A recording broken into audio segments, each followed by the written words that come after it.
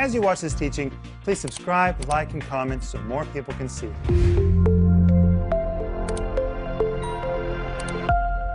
Welcome to Home Group. This is Thursday night, and I'm here with Sister Denise Renner. Hey, sweetie. Hi, Rick. Honey, we match. Well, honey, we do. We didn't even talk about it. No, we didn't. We're just led by the Holy Ghost. Well, we are led by the Holy Ghost. We're going to have a good time on Home Group tonight. Yes, and I want to welcome our home group. Sure. Home group, welcome. We are so glad to be with you tonight. And I know I say it before, but it's really the truth. We never take it for granted that you are with us and that you take this time out of your busy schedules to be with us. So thank you so much. And if you need prayer, go ahead and write us right now, prayer@renner.org, or you can call us, 1-800-742-5593. And right now we're offering you the Foundations of Faith Study Guide.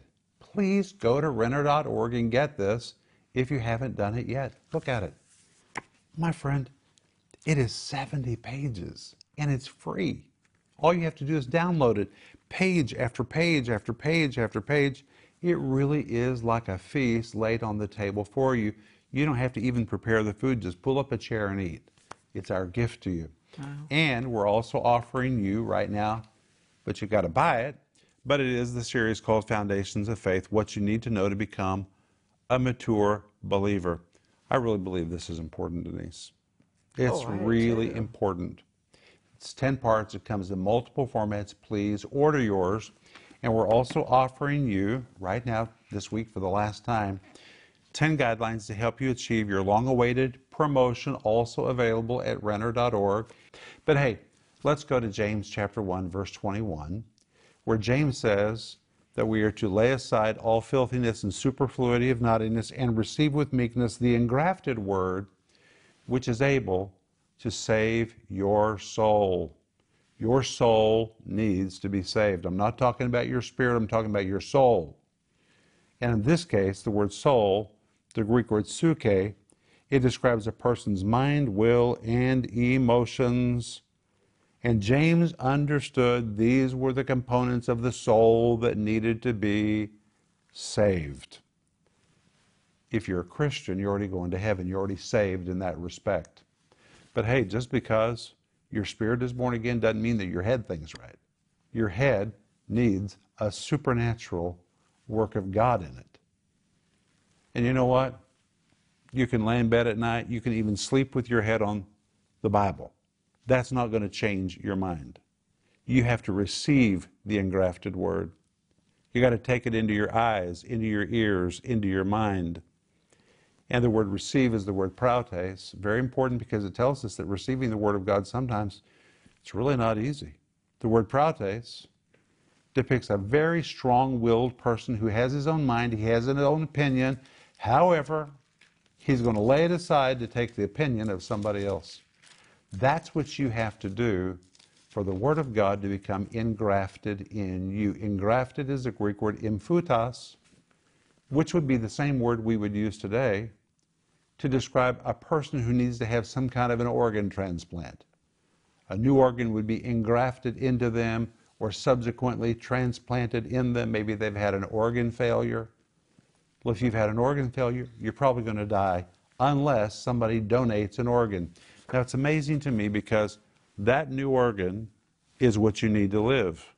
But because it's not innate, because it's not yours naturally, when your body receives it, even though it's what you need to live, it's what you need for your life to be prolonged, because it wasn't yours naturally, your body will try to reject it. The only way you're going to keep it is if you take proper medication, listen to the doctor, do what you're told, and then your body will keep that organ.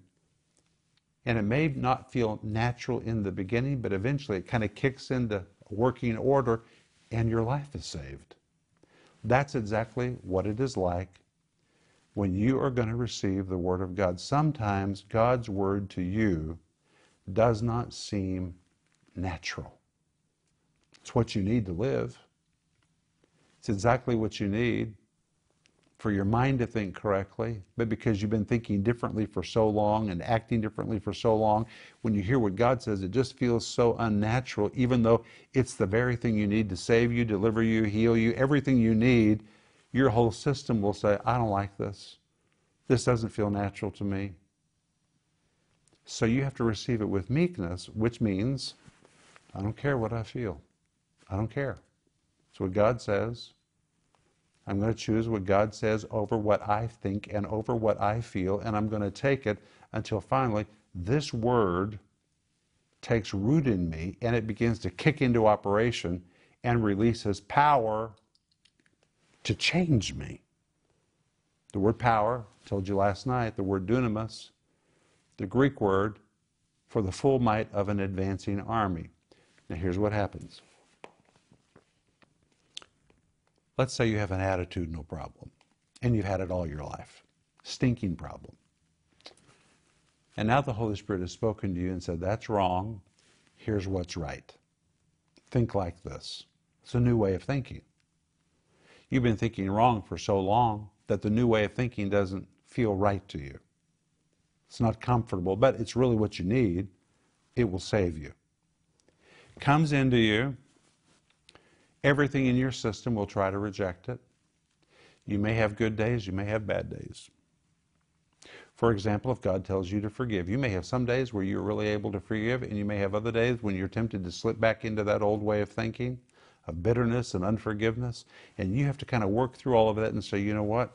Feelings, shut up. I'm going to receive this word until it becomes a part of me. And when it finally kicks into operation, because you have received it with meekness, it will release its dunamis. That word in you is so powerful, like an army. It will begin pushing back the dark things in your life, even your soul, which in this case refers to your mind, until you are totally delivered. Denise? It is so powerful. It's such a work of grace and mercy in our lives when God does that. Oh, I just love him. He's done that in my life so many times, and he keeps delivering my soul and delivering my soul. And I know he's delivering your soul, but I want to share with you out of Proverbs because, I mean, here was David telling Solomon, this is what's important. And it's Proverbs chapter 4. And he says, my son, give attention to my words. It's exactly what we're talking about. Incline your ear to my sayings. Powerful. Do not let them depart from your eyes. That's the way you keep the engrafted word. Keep it in your eyes. You meditate on the word of God. Keep them in the midst of your heart. For they are life to those who find them, and health to all their flesh. Keep your heart with all diligence. Honey, that's fabulous. Isn't that powerful? Powerful. That's exactly what we're talking about. Well, last night we also gave you 5 steps to receive the engrafted word, and I want to cover them again very quickly, just in case you didn't get them all last night. You ready, Denise? I'm ready. 5 steps, and they all end with shun because it's easier to remember. Number 1, submission. You have to continuously live in submission to that word of God, whether you like it or not. You've got to make a decision. I'm going to submit to its submission. Number 2, elimination. Oh, this one's really important. It's really repentance. Elimination, you must eliminate anything, it might even mean anybody, that tries to keep you from submitting to the Word of God, including outside voices and opinions, as well as your own opposing thoughts, feelings, and desires. Number 3, you have to make a decision. Make a decision. You're going to live in submission to that Word for the long haul. Number 4, continuation. The word continuation in this case means it's not something you're going to do just once, but you're going to start it, you're going to continue it, you're going to continue, never depart from it. And finally, number 5, reception. As you do all the first 4 steps, guess what happens?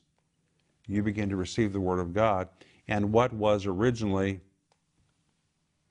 not natural to you becomes innate. It begins to kick into place, and it begins to release its delivering power in your life. You know, Rick, I want to say something about that fourth one, It's continuation. very important, isn't it? Because Jesus said, don't worry about tomorrow.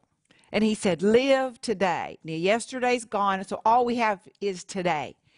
And sometimes what I do to myself, if I'm trying to push through or overcome something, I say, Jesus, I have probably about 14 more hours to be awake. That is so helpful. Just 14 more hours, or maybe you have 16 more hours to be awake and to press forward and to change your attitude. And you don't have to take the pressure of tomorrow. Or am I going to do this in 5 years or 3 weeks from now? Just take today. That's what Jesus said. He said, live today. Mm-hmm. And so we're continuing, but we're taking that word for today. Well, then you go to James 1:22, and he continues his thought. Now remember that whenever the Bible was written, it didn't have all these numbers. Yeah. We added those later. These are continuing thoughts. So he's continuing this thought. Be ye doers of the word and not hearers only, deceiving your own selves. What word? The word that has power to deliver you. You have to be a doer of it. This, by the way, is another way that it becomes engrafted in you. When you begin to do the Word of God, that's when it really begins to click into place and release its delivering power. Oh, that's the truth. But it says, be doers of the Word and not hearers only. Okay, there's two really important things here. Sometimes people say, well, I want to do what God says, but I don't know how. Well, guess what? Welcome to humanity. People have been saying that for 2,000 years. And that's why here James used the word doers, which is the Greek word poieo. Oh. And the word poieo is the word for a poet or one who has a creative flair. It literally means if you can't easily think of a way to do what has been preached to you or to do what God's word has said to you, poieo, it's time for you to get creative. Put your head to work and find a way to put that into action. Find a way to put it into action. When you begin to put the Word of God to action, that's another thing that causes it to really take root inside you. And then he goes on and mentions a second category, whom he calls hearers only. Now, Denise, the first time I studied that word, I laughed out loud. It's the Greek word akroetes. The word akroetes, here translated hearers only, do you know what it is? It's a student that audits a class. Well, when you audit a class, you don't get credit for it. You just show up to listen. You don't even take a test. You just audit the class. He says, literally, be a doer of the word and don't just be an auditor of a subject. Well, people who audit classes for different reasons. They think that maybe the class will be fun. Might be interesting. They might decide to enroll in the class and audit the class because their friends are there and they're also in the class. There's all kinds of reasons why people audit classes, but there's something interesting about auditing the class. There's no responsibility. You're not required to do anything. You don't have to take any tests, and therefore you get no credit. You don't get any credit for it. There's no real benefit in your life. You just wasted your time auditing something. That's the word that is used here for hearers only. Well, guess what? The church world is filled with auditors. People who go to church, they listen to the word. They say, I'm such a good Christian, I went to church. Or they read a book, they say, well, look at me. I've got shelves filled with Christian books that I have read. Wow. You know what? That's all good. You ought to go to church. You ought to read all you can read. But the proof is not in what you hear or in what you read. It's in what you do. It is the doing which causes the supernatural power to be released. Wow. And it's the experiencing that victory that encourages you to go on and keep going because you're experiencing more of his presence. Because when we do what he says, we experience more of him. And when we experience more of him, we're able to give out more of him. You know, Denise, there really are a lot of people that have deceived themselves. And that's what the verse says. Yeah. Here is only deceiving your own selves. Yeah. It's really self-deception. Yeah. And in Greek, deceiving your own selves is a really weird Greek word, paralogizomai. And it was used one specific way. I like those words because you know specifically what it means. And it was used to describe scholarly librarians. Mm-hmm. And the librarians would take documents and they would lay them side by side. They would compare documents and they would come up with an analysis and a conclusion. But when it is the word paralogizomai, it describes people who make a miscalculation. After examining the facts and looking at all the material, there was something flawed in their approach, and so they made a miscalculation. Well, James uses this word to tell us, hey guys, if you think you're doing good because you watch a bunch of different preachers on YouTube, if you think you're doing good because you go to church or listen to Home Group or Rick Renner's regular TV program or anybody else, if you think you're doing good because you read books, it's good that you're doing all that, but you're missing the point. You've made a serious miscalculation. You're just an auditor. Nothing powerful will happen until you begin to do what you read, until you begin to do what you heard. That is the trigger that releases the power. You got to do it. Let me give you an illustration. I was thinking of this just this morning, Denise, because some years ago, I gained a lot of weight. And my family confronted me. That was so precious of them. They said, it's time for you to lose this weight. You're too young to be in this condition. God has something for you to do for a long time. You're going to lose this weight. And they helped me.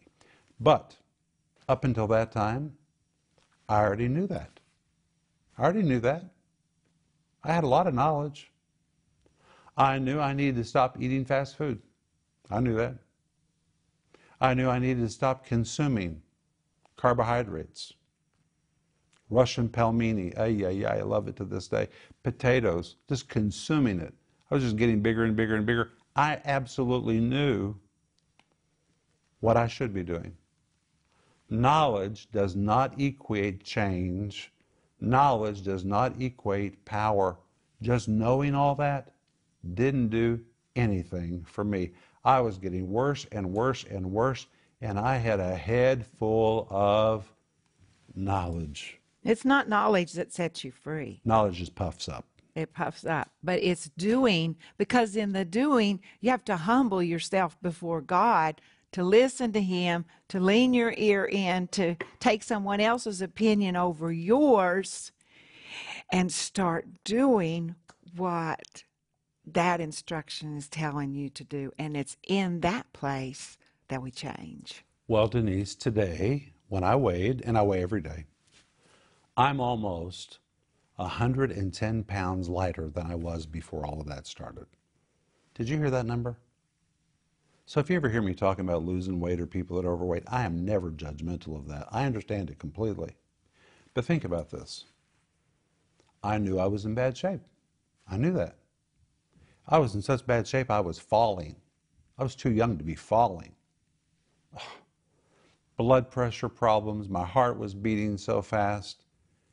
I was buying new clothes all the time because I just kept getting bigger and bigger and bigger and bigger. And I knew everything that was wrong about what I was doing. Knowing what is wrong doesn't change anything. Doesn't change anything. The Bible said to me, mortify the deeds of the flesh. Put it to death. Stop this. Well, knowing what I was supposed to do and doing it, it's two different things. But the change and the power comes when you step out of just knowing what to do and you begin to do what God says to do. That really is when that divine army in you begins to march forward and sets you free. Because the Holy Spirit's so ready to help us. When we say yes, He is so ready to help us. And that divine army that you're talking about, Rick, that's the power of the Holy Spirit. Absolutely. That's the grace of God. That's the mercy of God. And when we just say that divine word, yes, it opens the door for heaven and that divine army to come and to help us and bring us into that place of change. Now I want to read to you basically what James was really saying. Are you ready for this? Listen to this, Denise. If you think things are going to improve and be great just because you hear the word, you have made a tragic miscalculation. Your analysis is wrong.